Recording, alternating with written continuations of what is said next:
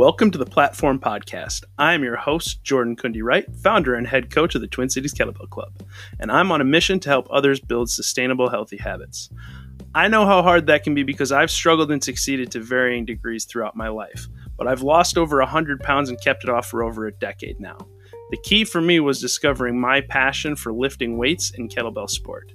On this podcast, we'll talk to athletes, coaches, experts, and everyday people about kettlebells, fitness programming, nutrition, mindset, making an impact, and generally striving to grow and leave a legacy of positive change. Please join me.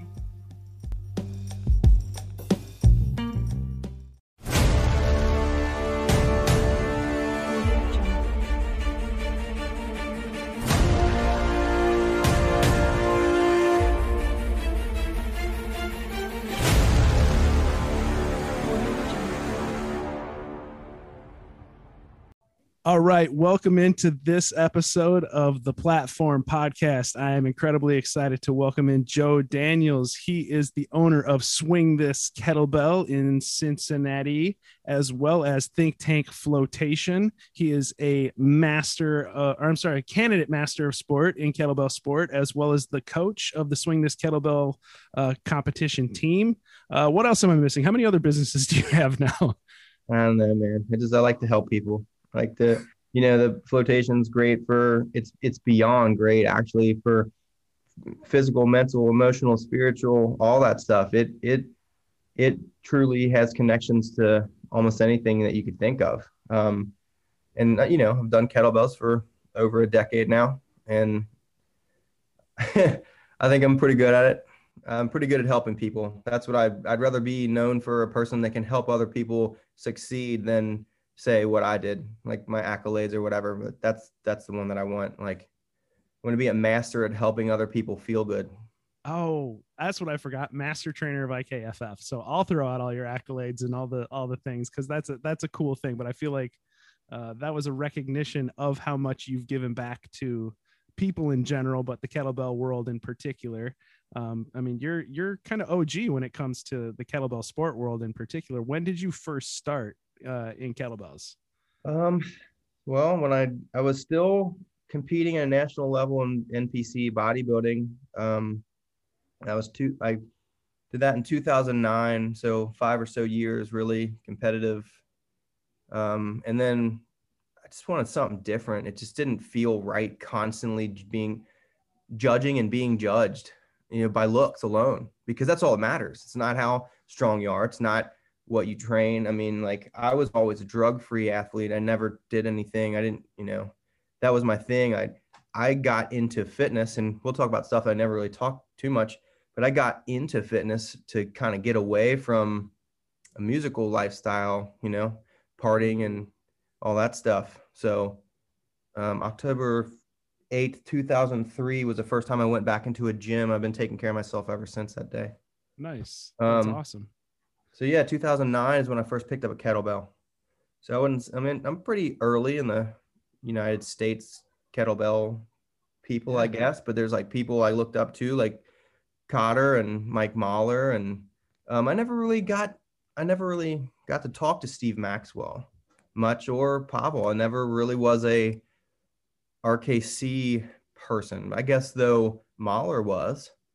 But I gravitated a lot towards Steve's style because I thought it was more, I don't know. I thought it seemed kettlebell sport really interested me. I like pushing, competing, but not against in a team. I can blame myself for shortcomings. I can't, I don't want to get mad at other people. So I know that what I put into is what I'm going to get out of it. So single sport is why I always kind of got into. Nice. But yeah, it seemed I like seeing Steve do interesting mobility stuff, and I thought that was cool. So that's really, that's kind of how I got there. Yeah, and a lot of people well, I shouldn't say a lot of people, but I don't know if you're obviously very well known for kettlebells. I'm not sure how many people know that you're also a very talented artist, right? So I don't you know about paint talent. and well, I think so. That's my Like it? assessment. Like I like the stuff that you make. I think it's super cool, and that's a definitely a big part of your personality. It seems like, right? That artistic creative part of your personality. Like you mentioned a musical lifestyle. So what were you also playing in bands, or what was that? Yeah, after high school, I got into playing bands. Like, I like metal. I think everybody knows. I like music, but mostly, hard rock, stuff like that, heavy metal, whatever. I'm a big metalhead. But Nice. yeah, just traveling. I mean, we used to travel from Cincinnati, basically the Midwest, Chicago, stuff playing. And then for about, I'd say about 5 years, and I started taking care of myself, like, having some bad relationships and like, what can I do to feel better personally? Maybe I'm being selfish, but you can't take care of other people if you're not taking care of yourself, Yeah. you know? So I started going back to the gym. I was still smoking cigarettes when I walked in the gym. Dreadlocks and smoking cigarettes. It's that's not the Gotta open the lungs up before I go work out. Yeah, I remember some of the people that I started with, they're like, I can't believe they sold me a membership to this place. It was down the street from where I lived, and I went in there and they're like, that dude's not coming back. And then, within 2 years, I was winning bodybuilding competitions, and they're like, we had you wrong. Yeah. And I said, well, it's good. I mean, maybe I might not have made it, but like people gave me a chance, and I found I found some like-minded people that were there trying to get away from things that weren't being good for them. And we got to talk, and it drove me. I felt better. Yeah. That's You know, awesome. Did you come from a competitive background at all in like high school or like any sports in high school, or were you mostly in music, or like what was your thing when you were in high school? I kind of lived out kind of countryish, northern Kentucky. It's pretty out there. I love bikes, riding bikes. That's pretty much it. Played football in high school, and I was the opposite of what you would think of a football player in high school. Metalhead, listening to Tool in the country. It wasn't. I've been usually kind of the different person in the thing that I pursued. I played football because I like to lift weights. I started lifting weights with the team, and I was still working jobs in the summer, so I couldn't play football. But hell, I could lift weights in whenever. So I got hooked on lifting weights. Then football just kind of was a part of that, and then afterwards, I took a little break playing music, and I'm like, you know what? I felt the best when I was lifting weights. So went back to it, 2003, and Nice. ever since. Nice. And so what was the impetus for bodybuilding? Like why did you decide that was the direction you went back to the gym to feel better and start lifting weights, and you quit, I'm assuming quit smoking fairly shortly after Yeah. that. But I mean, going from being just a casual weightlifter trying to be healthy to like I'm going to compete in bodybuilding that's a level up. So what pushed you that direction? I was lifting all day, all the time. I was there every day after work. I'd landscape and do landscaping, go there to the gym afterwards. And man, I'm not kidding. People won't believe it, but I literally was 157 pounds, like ripped 157 pounds when I was probably 23, something like that. And 157 pounds, dude. I'm 230 now. I So was just just, I picture was just that. gonna say contextualize that for people that are just Yeah, listening and maybe haven't seen you because I'll post a because you're picture. you're a big dude. Yeah, I'll post a picture of when I was playing music. About 157. Well, someone said, "Why are you doing all this?" Like I said, "I don't know. It's pretty cool." They're like, "Why don't you do a bodybuilding competition?" I was like, "Yeah." And they're like, "You won't do that. Nobody around here does it." Because there was one dude in the gym that actually competed. Everybody, that's how it is. Everybody talks shit until it's their turn to put up the numbers or whatever. And they're like, "You won't do it." I'm like, "I've never been to one, but what do I do? I'll fucking do it." And I mean, it's just I put my mind to it. I said I'll do it, and I ended up working with some people know Beverly International is a supplement company, and Yeah. yeah, Beverly. Yeah, they make Well, that amp protein is one of my they're one of my one of my favorite, you that 80 oh that the 80 UMP. 20 or yeah, Yeah, ump, sorry, ump, not yeah. yeah, So yeah, real close to me. That's where I live, Cold Spring. That's where the headquarters is. So Oh, nice. back then they would still go through like posing routines and helping people do it. So I'm like, man, I got some of the best around for this is free. I'm using their products and they're helping me out. They kind of quit doing that after I got into it. So I got kind of lucked into it. The first couple shows, I ended up competing with some people that were seen on, let's say covers like Muscular Development, Men's Health, and all that stuff. And yeah, so I got some help at the beginning as far as what to do. I had never been to a bodybuilding competition in my life until I stepped on a stage. Like, oh, wow. Yeah. That's Talk about awesome. being frightened. I mean, people say all the time, like, okay, you know how you feel? You like kettlebell sport. You know how, like, if you have clients who are like, oh, I feel sick. I feel like I'm gonna throw up before my set. I'm like, oh, hey, don't worry, because I'll be there with you. I'm feel so nervous and sick. They're like, no way, you're so experienced and good. I'm like, it doesn't matter. I want to do so well. I want to show the best form I possibly can. And I get certain, I'm talking about right now, my palms are sweating. Yeah. Just thinking about holding that snatch or long cycle or when that, time to go. When the bell go, when the buzzer goes and it's like 3, 2, 1 lift. Like, yeah. I mean, so some of us, that sympathetic nervous system drive we have is just, it's on. Like, I mean, mine is on. And that's one of the reasons why I float, because I'm so, I don't know, I'm so sympathetic driven.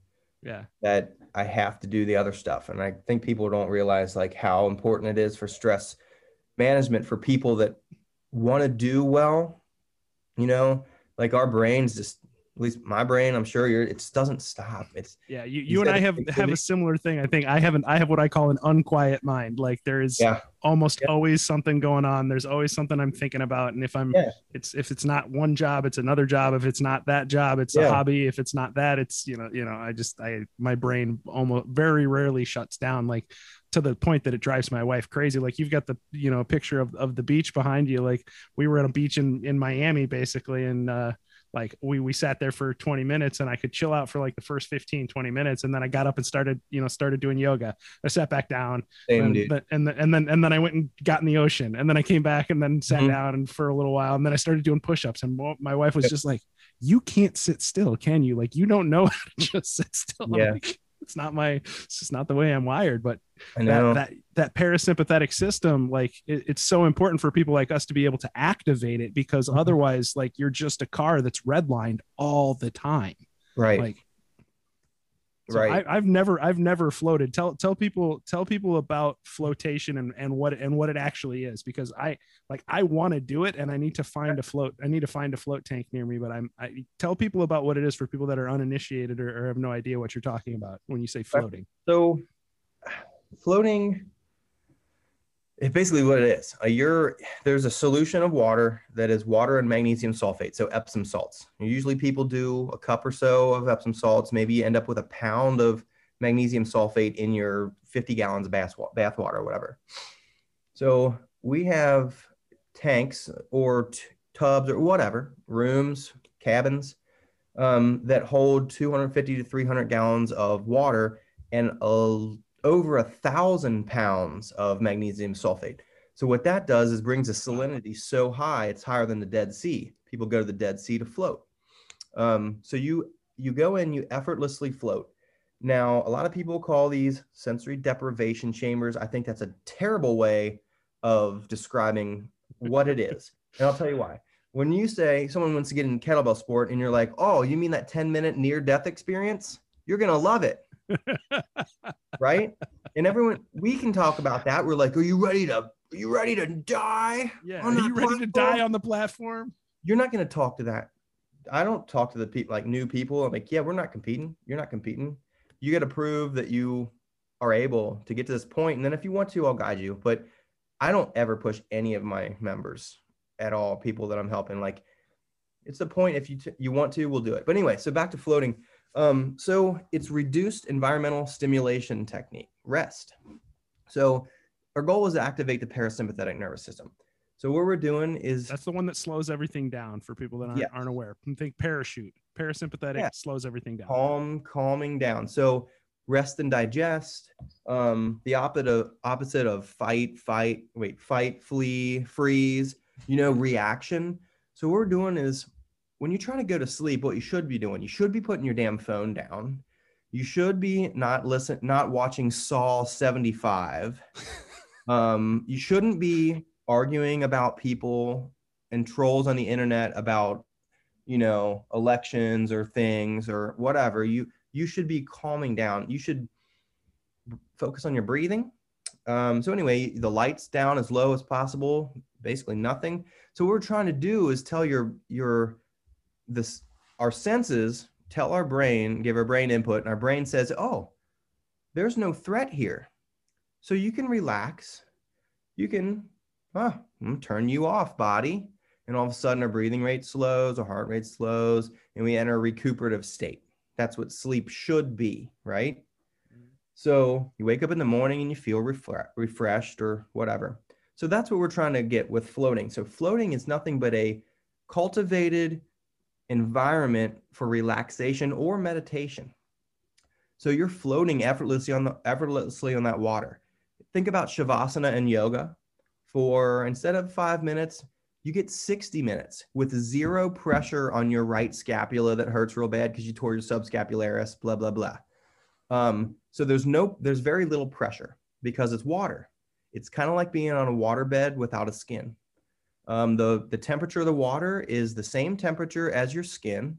So pretty soon you start not feeling it. It feels like you're floating in the middle of, you can't tell if it's water or air. You're like a kayak. That's how a kayak feels, is a couple inches of you. The water's only 10 inches deep. So when you get in there, your butt's on the ground, you lean back and you're nothing. Everything's just floating on the ground. So it aligns your skeletal system and your skeleton. It aligns it. When your muscle relaxes, you don't have that crunching feeling in your lumbar area that you possibly have, from sitting all day or from deadlifting, squatting every day. Rack position, whatever. Rack position, all that stuff. And then, so after that, once your brain says, hey, body, you're not under any threat.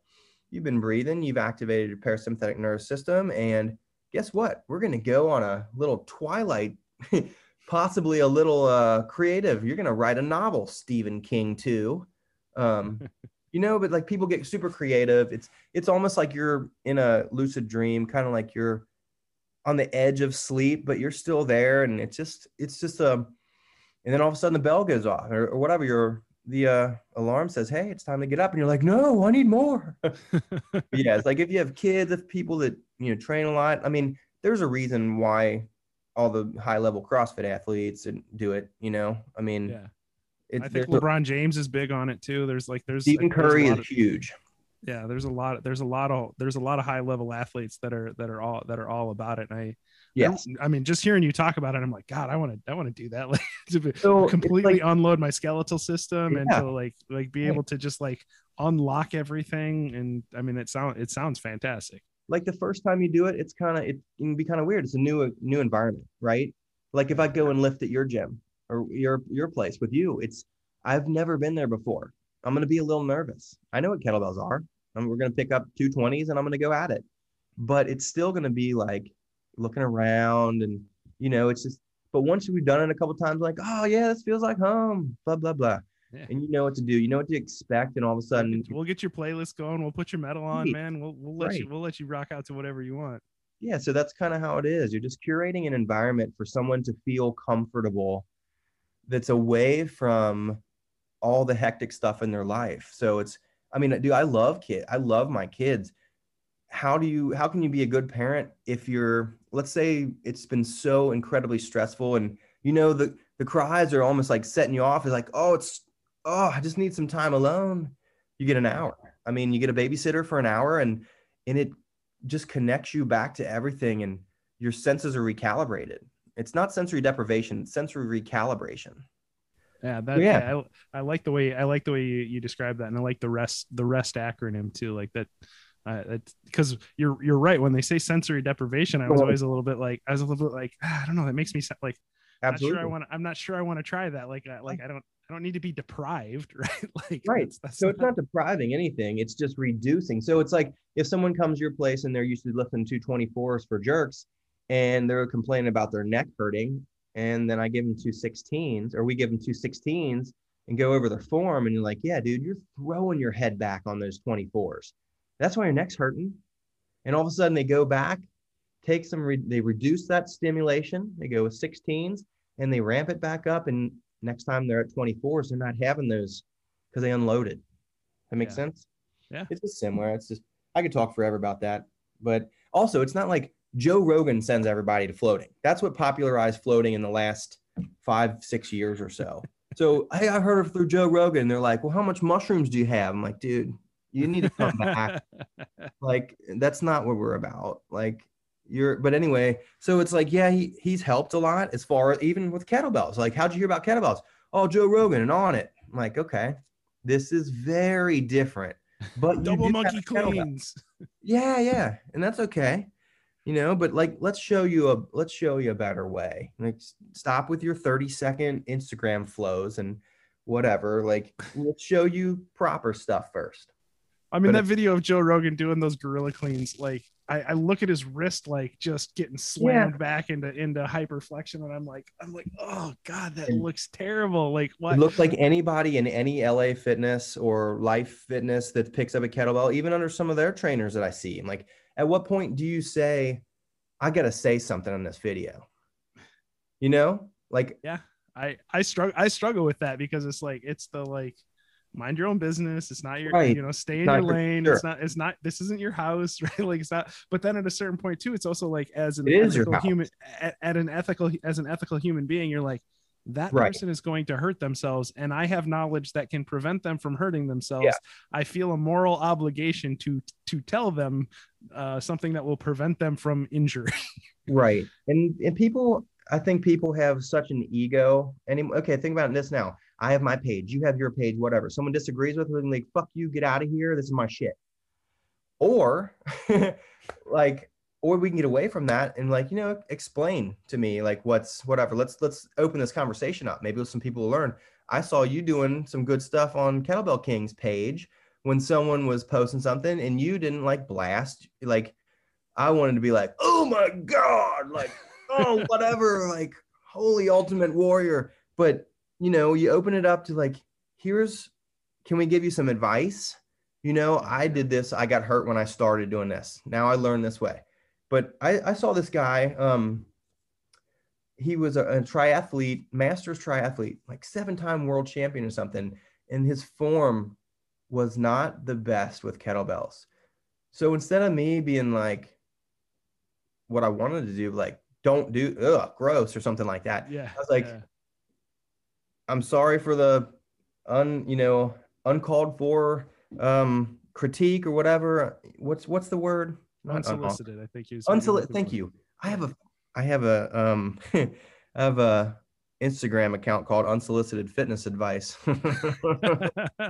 Anyway, we'll not talk about that. But anyway, so I said, I'm sorry for this unsolicited fitness advice, but I'd be happy to give you a couple pointers if it's something you'd be interested in. The next morning, I got a thing from this guy. I mean, he's got 70,000 something, way more people than I do. Yeah. And he goes, man, I highly appreciate that. I love learning from people. I'd be happy to, if you give me a couple tips, I'd incorporate them and maybe then show the video, show where I came from, show to this, if you don't mind. And hopefully I can get some people in my running triathlete community into your stuff, because Cincinnati's a running city. It's not a kettlebell city. Yeah. It's got the flying pig and people come from all over the country for that thing. Yeah. But anyway, and I said, absolutely, shoot me a couple videos. It's going to take me 5 minutes to give this dude some pointers, and he's going to launch me over. I already had he tagged one thing. There's 50 new people following. So they're getting the right help, but he didn't have an ego about it. That was what was beautiful. And if we get rid of, I try to get rid of the ego when I lift or write something. I don't know. I think we have those places, we mark our territory online, or at least some people do. I'm like, yeah, throwing all the stuff out, and you can just it just stinks of territorial pissing, really, is what it is. Well, I But mean, the thing, we can think about like how deleterious it was, especially early on in kettlebell, for the spread of kettlebell in the US, right? You and I were both starting around the same time. Like I started around 2008, 2009, just like you did. And at that time, like you had the RKC camp, which was really, really strong and growing really fast. And then you have Valery Fedorenko's camp that was not growing as fast, you know, and IKFF was in there as well. But like mostly it was those two because they both came from Russia. They were both trying to popularize kettlebells in America. And, you know, and you had one camp saying, this is the right way to lift a kettlebell. Right. And rather than just being like, no, there's more than one right way. And let me show you my way. And you can decide for yourself what's best for you. No, Valery and Pavel basically were like, one right way. No, this is the right way. This is right way. And they just got in this, like you said, territorial pissing match. And now you've got these like tribes of people. And unfortunately it's evolved. And there's, you know, people like you and I who are like, there is no wrong way to use a kettlebell. It's a tool. Yeah. So long as it's safe, it's okay. What's your goal? Let's talk about the depends factor, right? Like it depends on what you're trying to accomplish. But you know, speaking of depends, I'd like to be lifting until I have to wear depends. How about that? Exactly. Right. Like that's the point. Longevity. I've really made it a point to start speaking to people. And I say, this is one of my lines that I repeat regularly now is like, I measure my success in decades, not days, weeks, months, or even years. I'm looking for decades of success. Right. Yeah.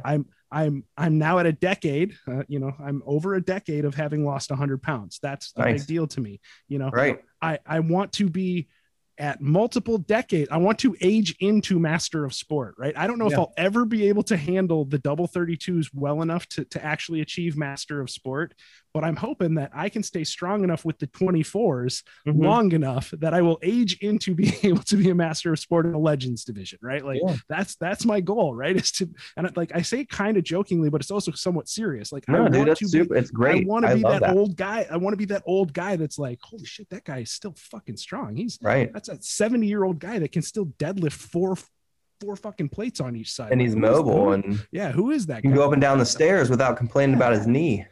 Yeah, exactly. Like that's what I'm going for. And I love your point about like, if you can get rid of ego and you can assess and just say, oh, maybe that person has something valid to bring to my experience, or they have something that I can take in and I can be better. Right. Like, because there's no way any one person can ever know anything. Right. So you have to be able to take in information from other people, but that requires that you acknowledge internally, like, oh, this person might know more than me. I should probably listen to them. Right. Or I should at least hear what they have to say.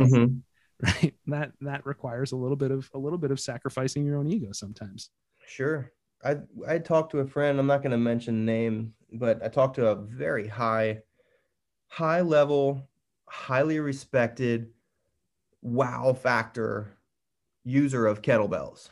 And he's like, I don't know what to post today.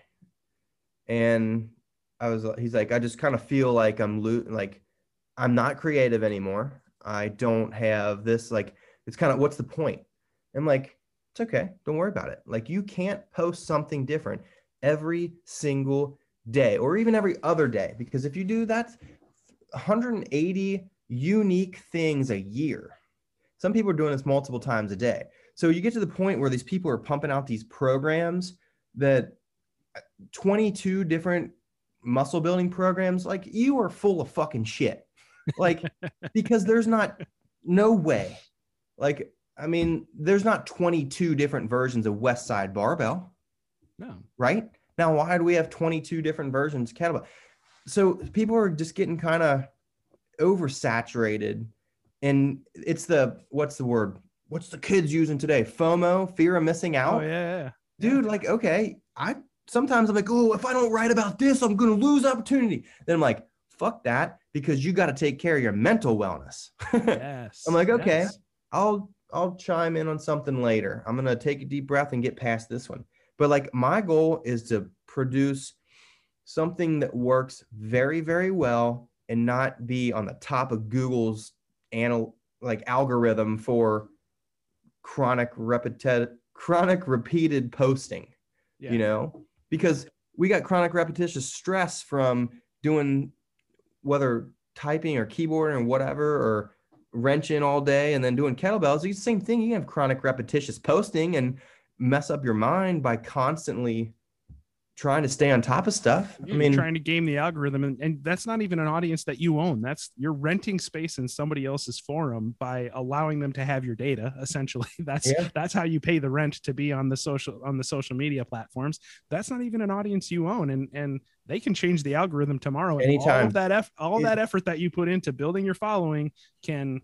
It happens all the time, man. Like, oh yeah, totally. I'll have we have maybe 1,300 videos that I've put on YouTube on our channel. Dude, your YouTube content, like, you've put out so much stuff. Like, there's like, I've had people being like, you need to start making more YouTube videos. And like, again, the imposter syndrome thing. I'm like, but what am I going to put out that Joe Daniels doesn't already have somewhere in his archive, man? Well, but I mean, that's the thing. Like, even now, some of the best out there, they recycle content.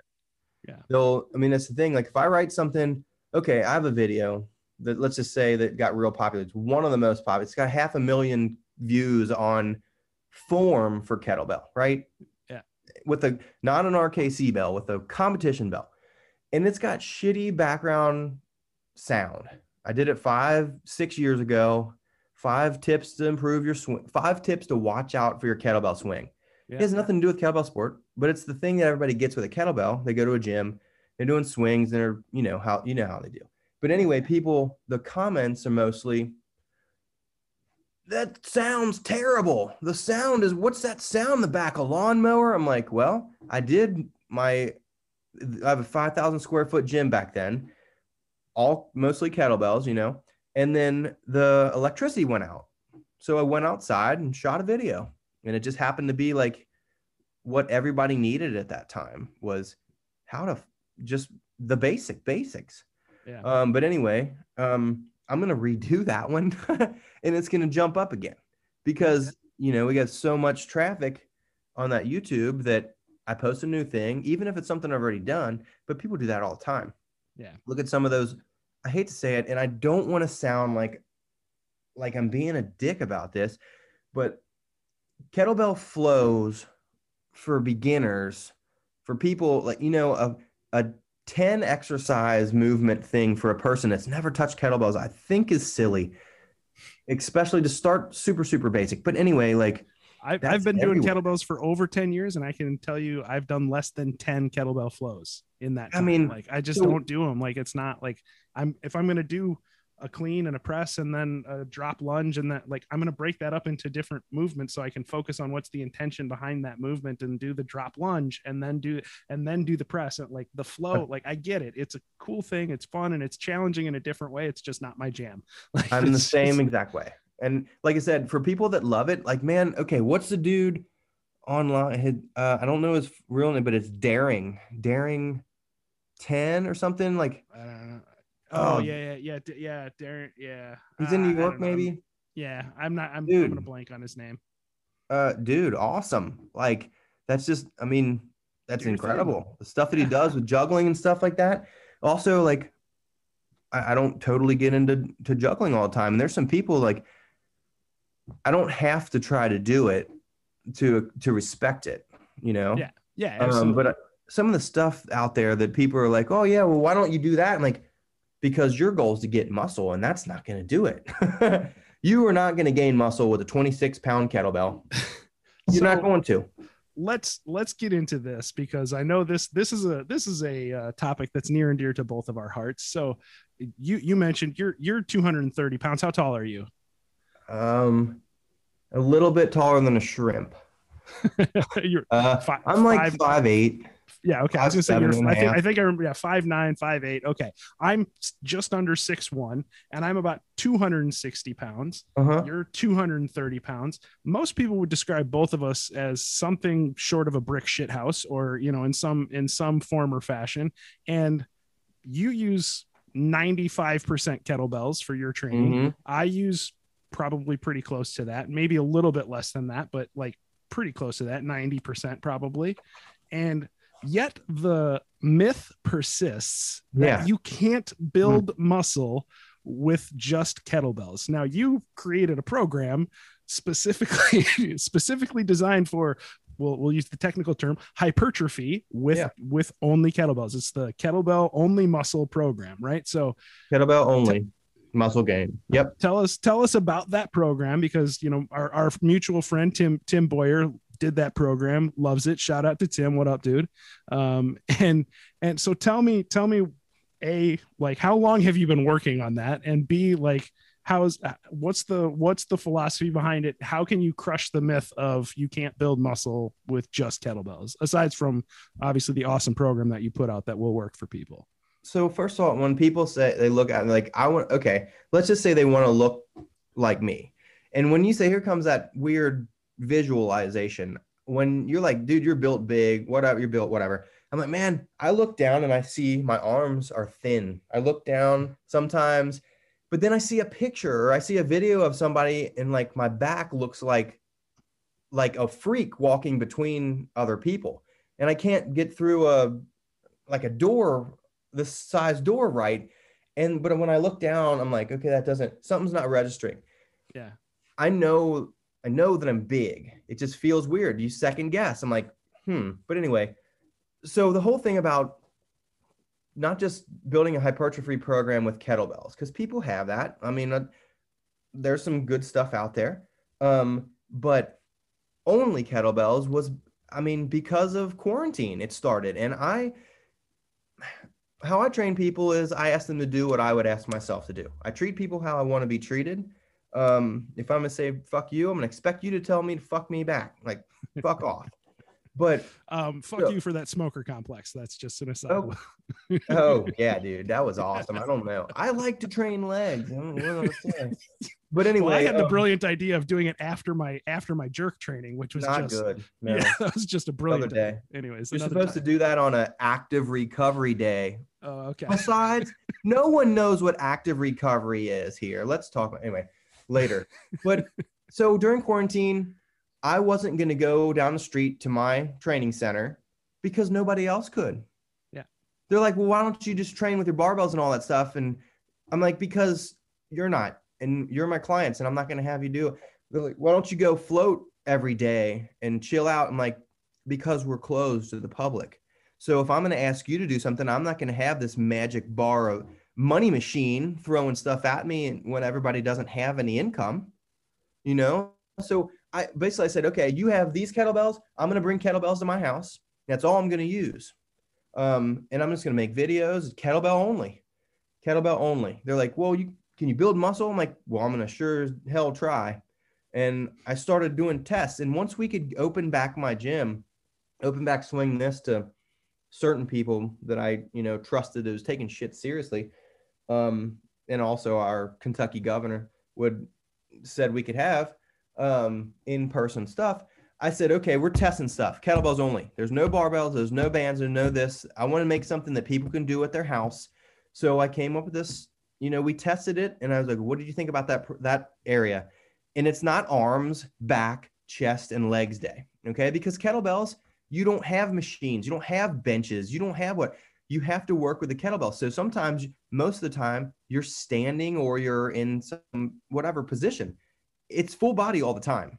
Yeah. So what I did was not body parts. It's not body parts. It's not concentrated isolation for delts, right? Where you sit down on a Smith machine, on a hammer machine, whatever. But I've been there, I've done that, did well.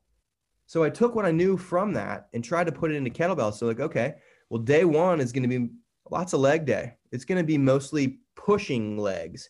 And then we're going to do more upper body, and it's going to be pressing, upper body. Then the next day, we're going to do a pulling legs. So pulling with legs involved pulling with upper body, but we didn't have a pull-up bar. So I had to do stuff with that.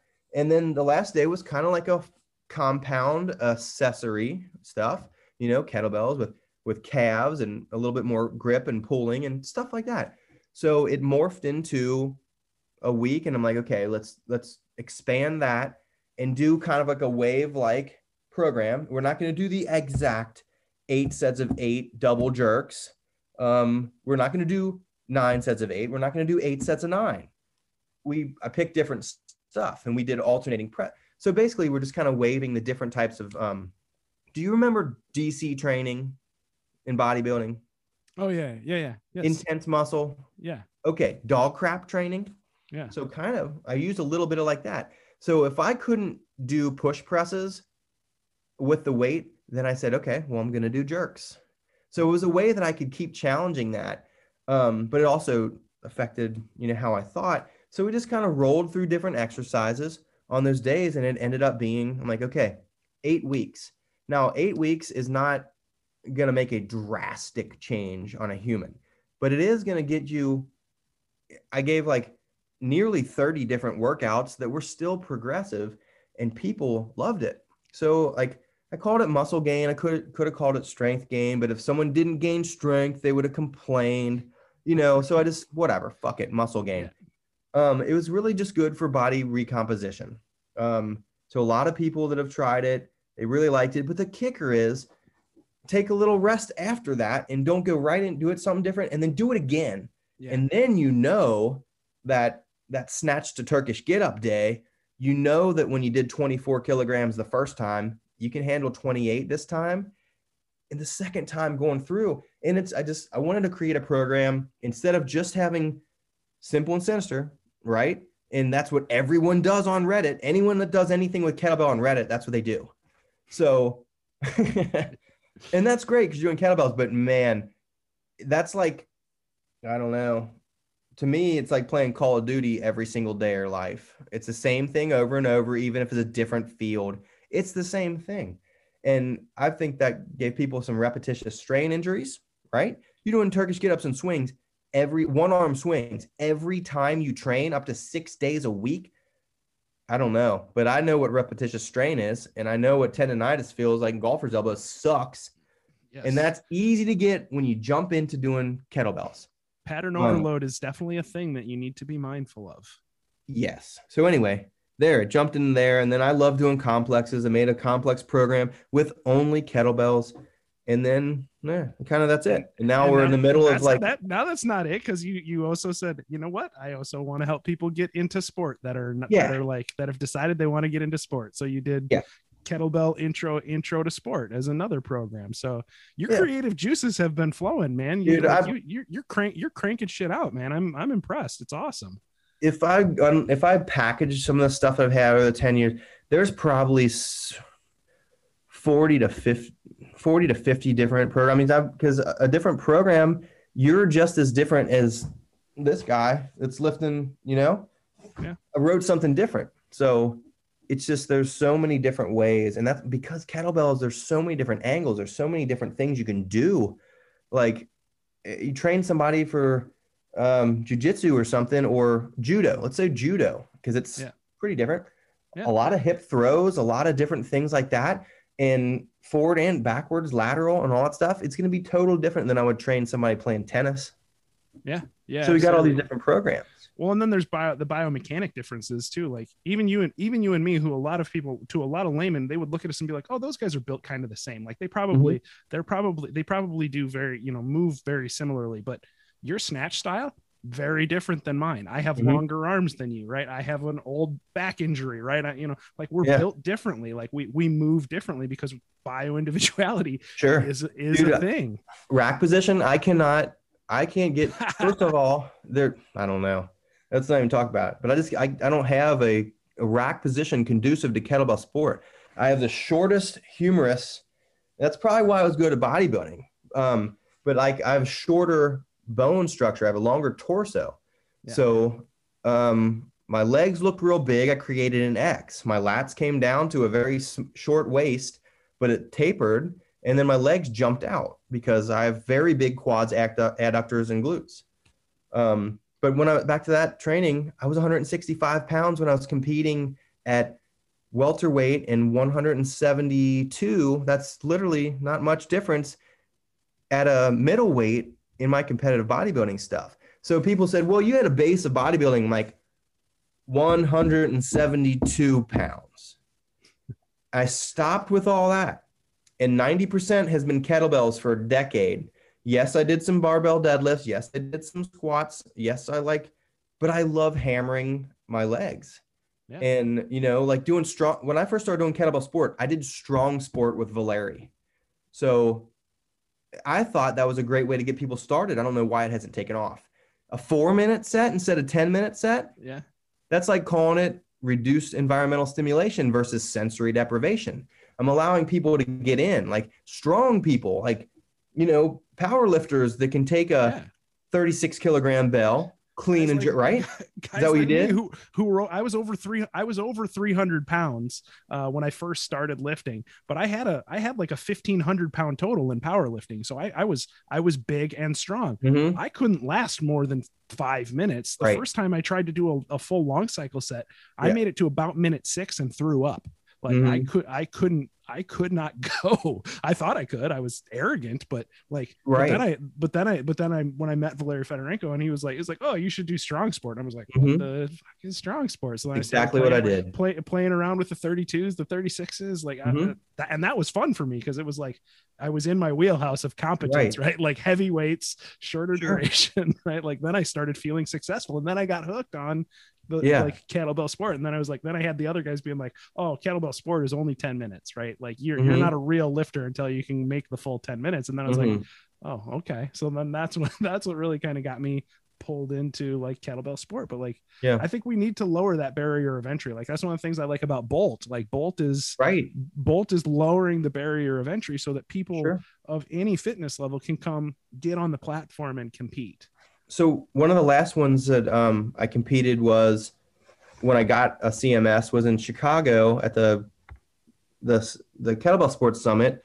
I ended up doing triathlon, which I was there for that with the 32s, right? Yeah, I think triathlon's incredible. You got 5-minute sets, 3 of them, but that shows proficiency in all. Yeah. Right. And freaking long cycle comes after snatch. Like what? Yeah. What? Like I think the most taxing is at the end. And wow. But anyway, so I mean that's something that I like to get people in. So I kind of wrote that intro to kettlebell sport, not saying here's tests of 10 minutes. Like we did, the first week is learning stuff. The second week is 65% of rank 3. Whatever the rank 3 for, if you want to do like Ket Academy or whatever, you can use 24s or whatever. But I think it jumped a bunch of these people that were doing some programs with me into that. They're like, dude, I just did 28 snatches in a row with, one hand or 40 snatches in a row with one hand switch with a 28. I'm like, awesome. That is great, because if someone said, hey, do 10 minutes straight and you have to do it, and what are you going to be using? A 12? Yeah. And most guys would be like, fuck that, I'm done. I ain't doing it because of ego. Yeah, because it's embarrassing, right? The first 10-minute set I completed was with a 16. Dude, great. I was honestly embarrassed because of my ego. And like the first competition set I did on snatch, Jerry Gray beat me in snatch. Jerry Gray is fucking awesome. He's a legend. Jerry Gray is who we all want to be when we age.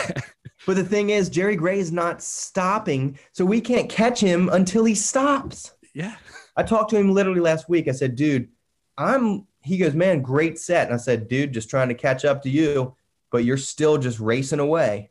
Yeah. So I remember when in 2010, when I first opened in my small training center, Swing This to public, Jerry drove down from Michigan and was going through Cincinnati. He goes, do you mind if I stop? And I had only heard of the dude. One of the ladies that I trained figure competitive wise, it was her uncle, I believe, or cousin or something in her family. I said, of course, stop by. We ended up snatching together. It was so cool. And he still remembers it. And I remember it. And now we're talking about that 11 years later. Yeah. It's just, and I'll never forget that set, because I was like, I got done and I was like, dude, this guy beat me, and he's 70 years old. Yeah. I'm half his age, and he did more reps than me with the same weight. I was like, oh my God, I've got 100 pounds and 3 decades of youth on him, and he beat me with the same. On top of that, didn't he have? I've got a lot to learn. but I wasn't ashamed of it. I thought it was super cool. I was just like, oh my God, that's insane. I got to stay in this sport. And that's the thing, like the only person that thought that that was embarrassing at all is you. Yeah. Everybody else is like watching like, oh my God, whoa, that's cool. Like rep 79, like, like they don't know that weight. And I think that's another thing about weight. Like when you see kettlebells, especially with sport kettlebells, people don't realize that someone's handling or a lady's handling a 24. Like that's insane. Like I watched Lorna Kleinman and I'm like, oh my, I want to snatch like you. She's my next guest, actually. Dude, I'm tell her what's up. I'm interviewing on Monday. So see, I'm kind of psychic, but anyway, like that stuff's great. Like I just think of it as percentage of body weight too. Like that helps me contextualize it, because I'm like when you look at like I'm blanking on everybody's name, but the girl from Canada that is like super short, but she's always throwing around the 24s. Like she's amazing. You see Lorna snatching and you're like, she's throwing a 24 around, and that's half her body weight, it's insane. Like you see Kim Fox throwing around the double 24s on long cycle, and it's like the output is ridiculous, so it's like, and when I equate it, I'm like, for me to do that, like for it to be analogous, I would have to be lifting 50 kilo bells. Like that's what it is. Like people are, oh, like, like she's doing 2/3 of her body weight. Like it's crazy. Like it's just nuts. Oh, they got 5 plates on each side. Like you just don't see that. And it says my internet's unstable.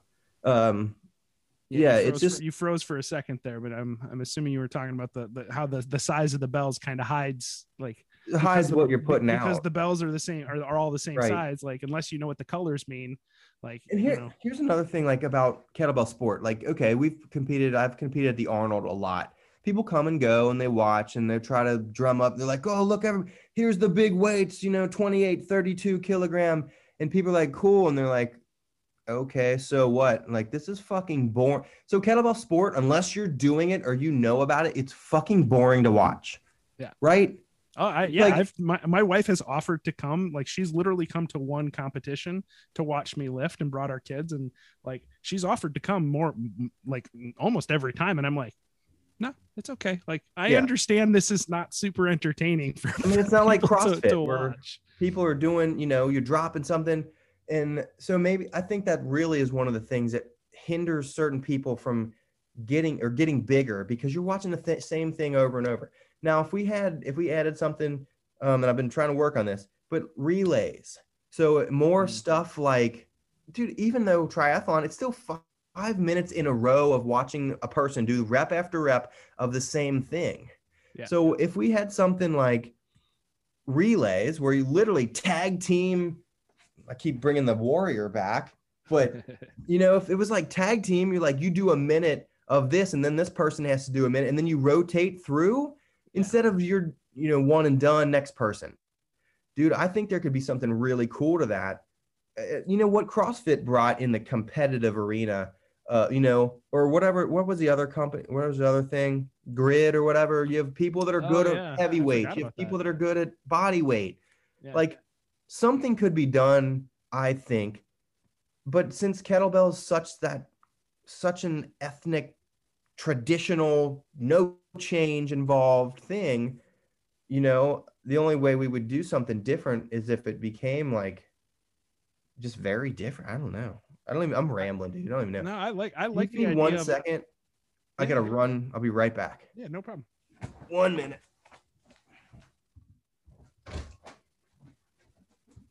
No worries. But yeah, I just think, I think that's gonna be always a hindering thing when it comes to getting people into it.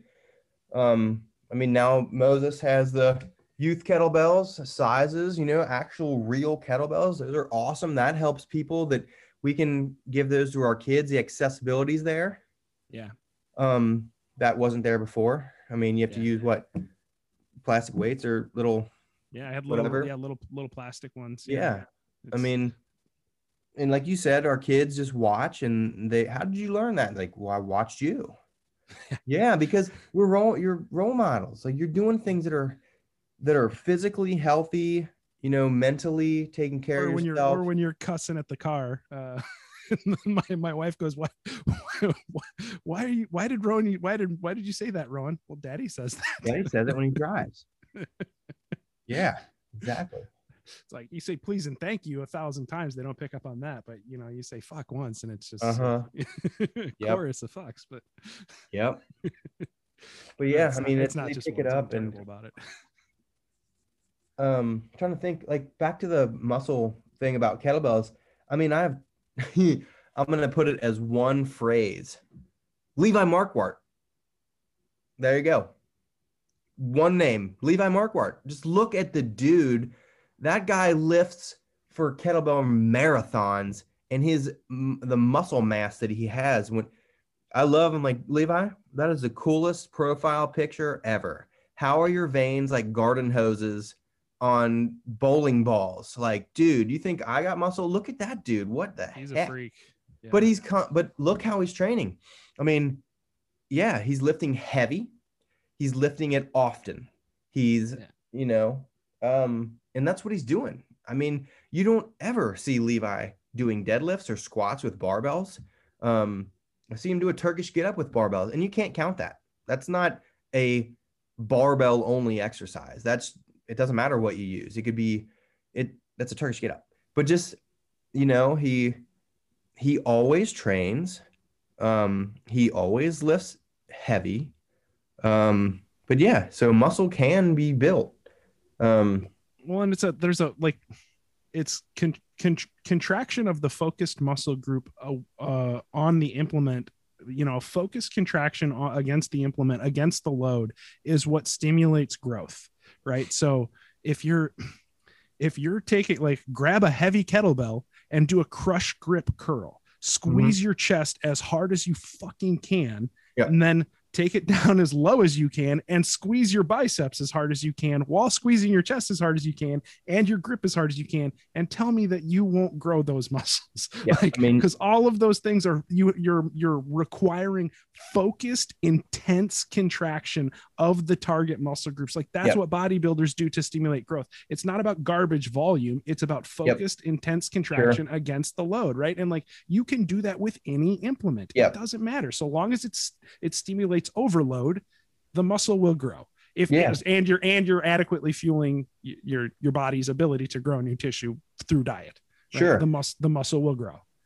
So a lot of people say, well, the whole momentum thing is beyond ridiculous. When I mean, okay, yeah, if you accelerate 35 pounds, let's just say we swing 35 pounds. It's not going to build anything anyway, unless you're at that level where it might, you know. But okay, so yeah, it floats a little bit. 150-pound kettlebell does not float. It does not float. You're gonna put so much effort in that, and then not only contract it, but to absorb it from yanking your ass to the face to the ground. Yeah. Your face will hit the ground before your ass will. And to bring it back and not only do, you know, a max of 3 reps, but probably 8 to 10 to 15 or something like that. Okay. And then once you can get 20, what do you think is going to happen? But I think people see it as fast moving stuff. So if I'm going to do, okay, yeah, he put a 48 kilogram over his head, but he used his legs to do it. Okay. But pretty soon he's going to be just using your arms. But when people see kettlebell sport and we're dropping the weights down and absorbing with our legs, because we're not trying to tire out our arms, right? It's a leg dominant sport for jerk. Your legs are launching it.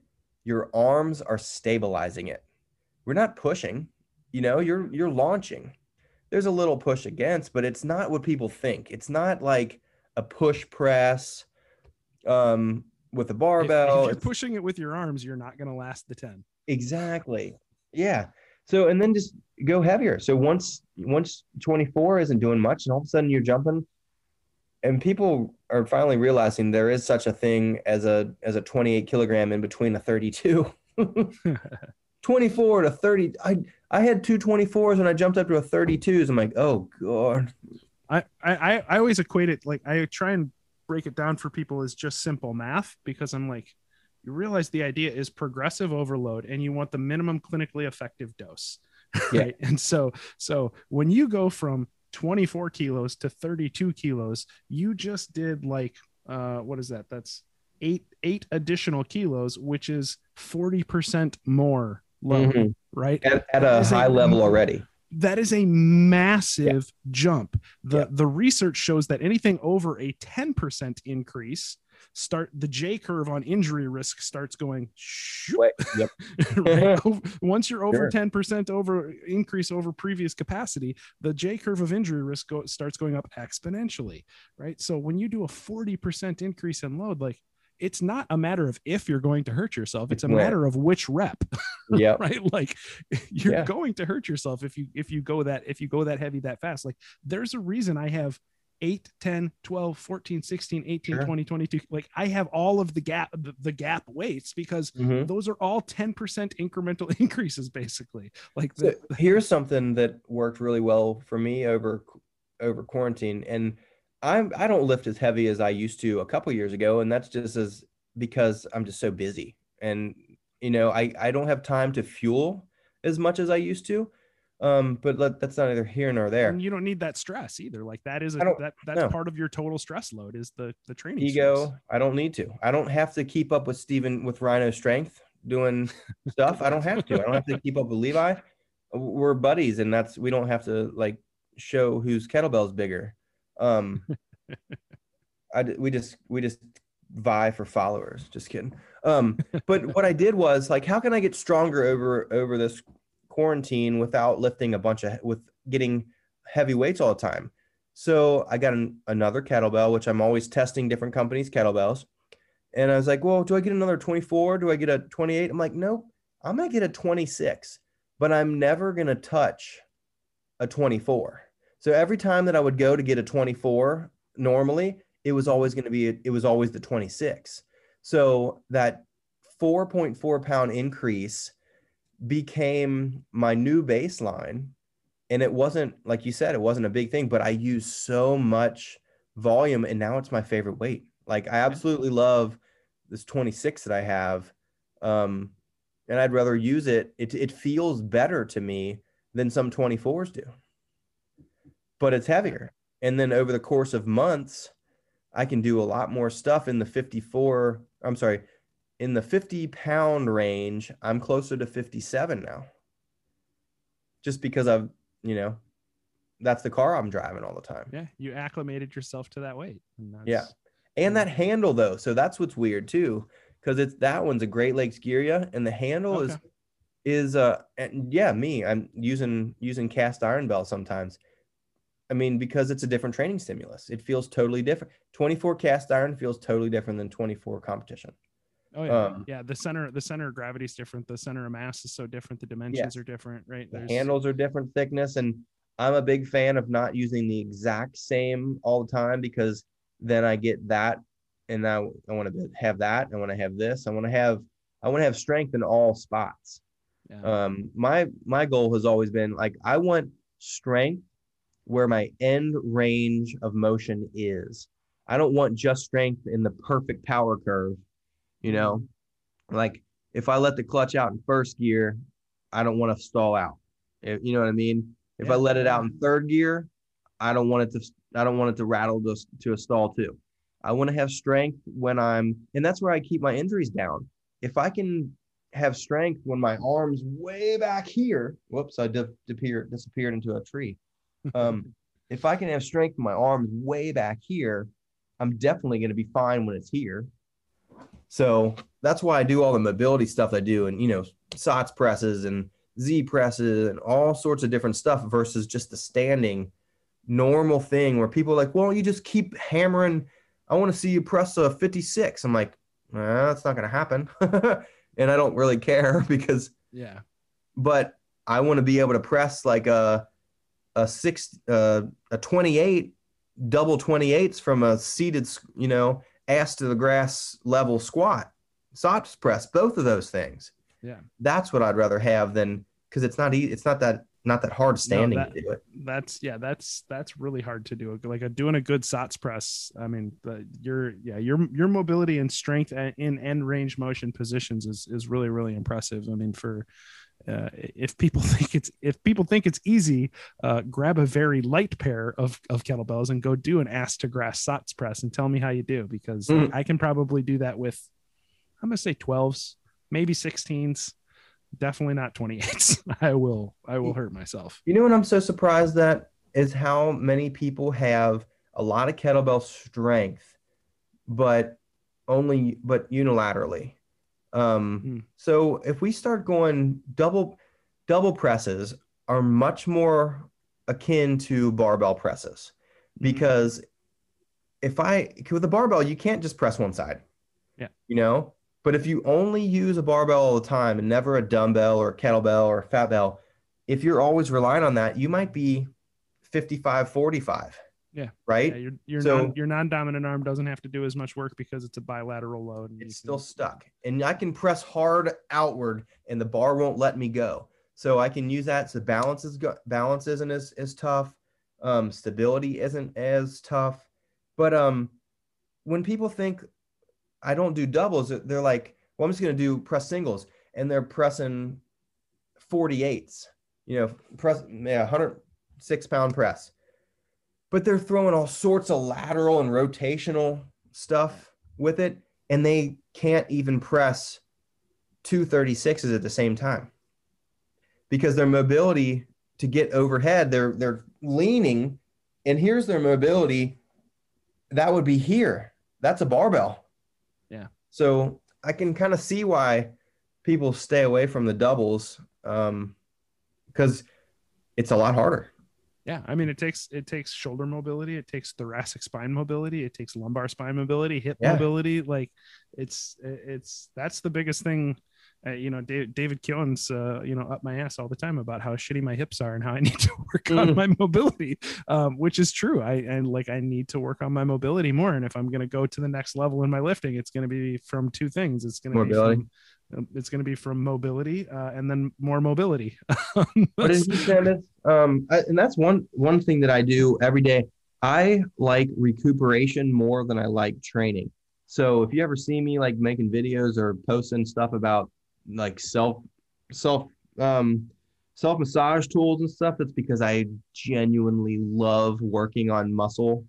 I absolutely love it. Yeah, I will buy. I have all the tool. Like I've got to get the arm. I've got to get the arm aid. I need to get the arm aid.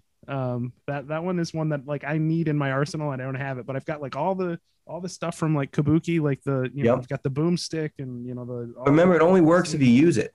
Yeah, I know. That's the funny thing about them, right? Like I get them with the best of intentions, and then I use them for a while, but I'm so like I'm better about doing my mobility drills than I have been. Gotcha. I'm getting better about it, but I'm the opposite of you. Like I love to lift, and the stretching stuff. I'm like okay, like I tell my athletes, don't forget to stretch. Like I do stretch before and after every lift, but I need to do on my active recovery days.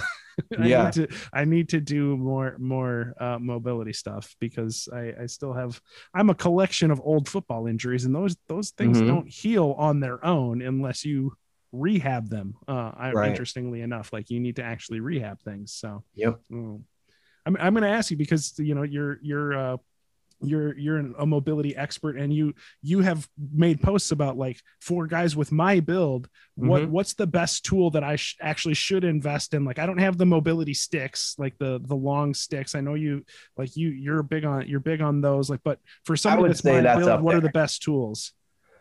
Here's the reason why I'm big into stick mobility, because yoga sucks for people that have a lot of muscle or a lot of body fat, whatever. If you're just a big person, like I got a little bit of both of those. Yeah. So, okay. I try to tell people, like, say we have the same skeleton, say we're 5'8", we have the exact same skeleton, whatever.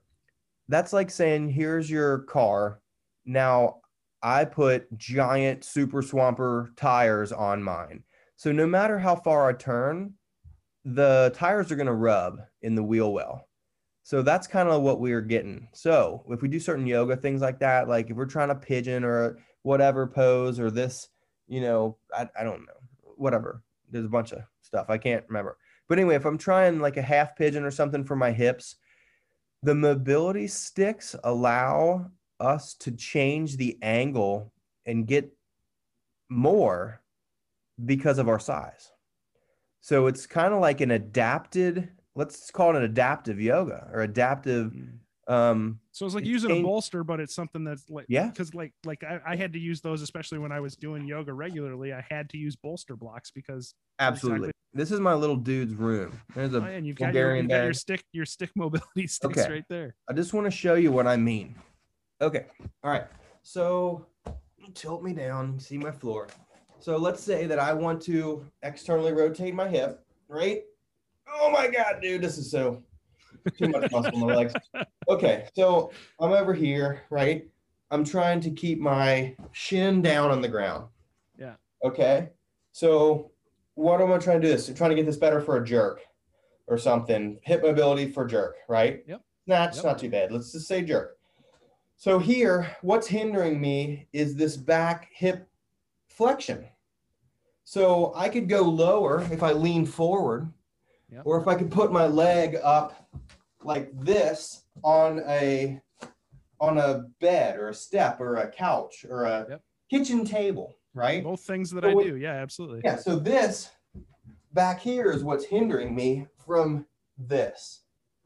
Now, what we can do is, so let's go for more bang for our buck, right? So we're trying to get into the jerk position and we're focusing on this. Well, what about up here? Right? Yeah. So now I can grab and I can go and take some of the big ass heavy weight that I have and I'm slowly lowering down on the sticks. Look at that position that I'm in now. I'm in an overhead jerk position. Yeah. So I'm also stretching my lats, my shoulders, my this, my that, my hip thoracic mobility. Yeah, it's giving you traction on both ends, so you're getting. I get it. Yeah, I can see that. So that's why I really love these guys. Because you can change. It's like floating. We're just changing the effect of gravity has on our body, and for a lot of people, that's really important. For let's say a 110-pound female that just had twins, their hips are going to be different, right? Yeah. So change of pregnancy, postpartum and stuff like that. Some people have to really relearn how to move their body because their hips are literally different now. Yeah. So instead of doing the yoga that they did before they're pregnant, now they can use tools to help them basically turn into 75 pounds. So it's the same thing as we're talking about increasing weight for progressions.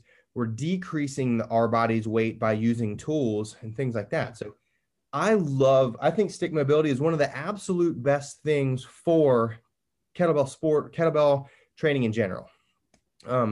It's just like I said, it's an adapted. Right, I'm gonna go to the kettlebell locker and hit your link and grab a couple because they're pretty awesome, man. You've sold me. Don't tell my wife I bought more mobility stuff. Bring her on here. I'm talking. I'm just kidding. But yeah, I really like that. Like my Taylor, she uses them all the time.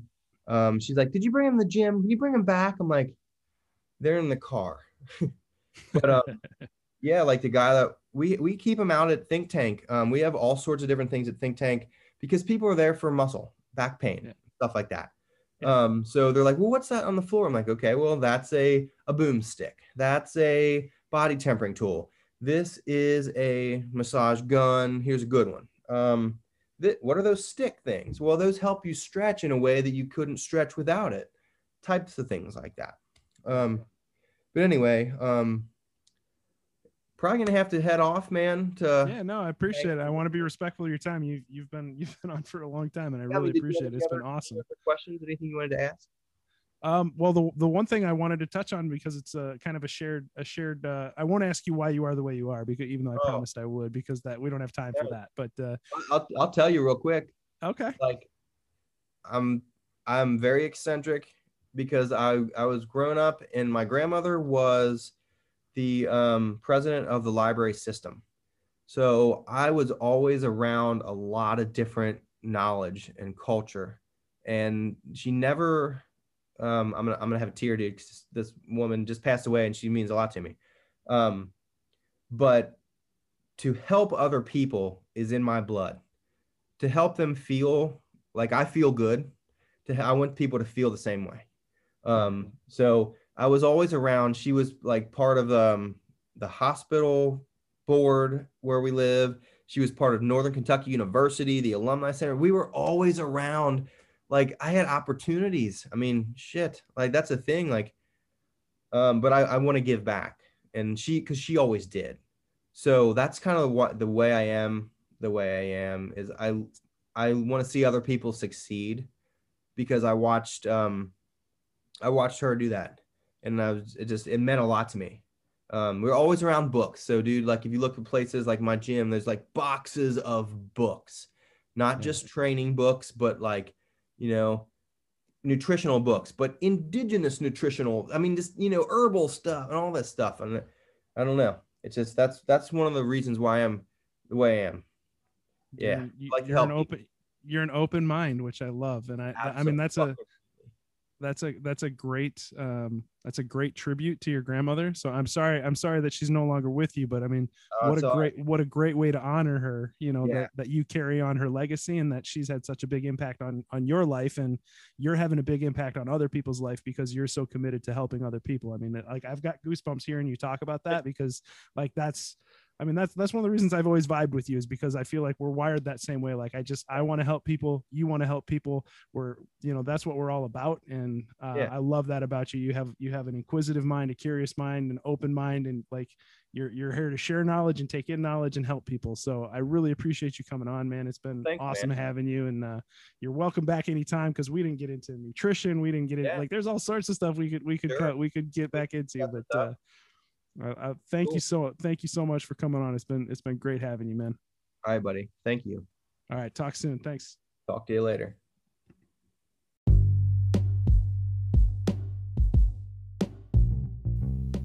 Thanks for listening to this episode of the Platform Podcast. I'm Jordan Kundi Wright. If you have a question, please email me at twincitieskettlebellclub@gmail.com. Follow us on Instagram and Facebook at Twin Cities Kettlebell Club, on Twitter at TCKB Club, online at twincitieskettlebellclub.com, and please help us grow our reach and give us a review on Apple Podcasts, Spotify, Stitcher, or wherever you get your podcasts. Until next time.